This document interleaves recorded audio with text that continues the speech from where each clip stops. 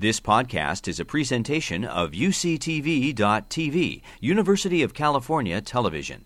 Like what you learn? Help others discover UCTV podcasts by leaving a comment or rating in iTunes. We're in a time where there's a lot of changes, especially in our ecosystem and environment, and it's getting harder and harder to grow crops. And sustainable ag's main purpose is to make it easier. I'm Chanchez Yamana. I'm a peer advisor of Sustainable Ag and Food Systems.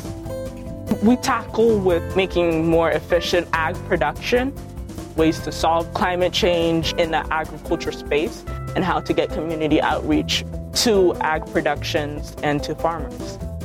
If you're interested in ag, I would totally recommend you to check out this major, but also into food justice. Are you really interested in ag economics?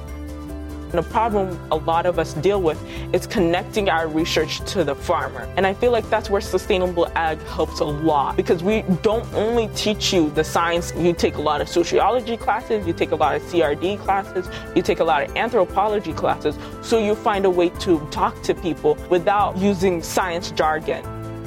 We've been doing ag a certain way for so long, but we can't keep on doing the same thing when everything else around us is changing. And that's why I think we are going to be the change in the farming community.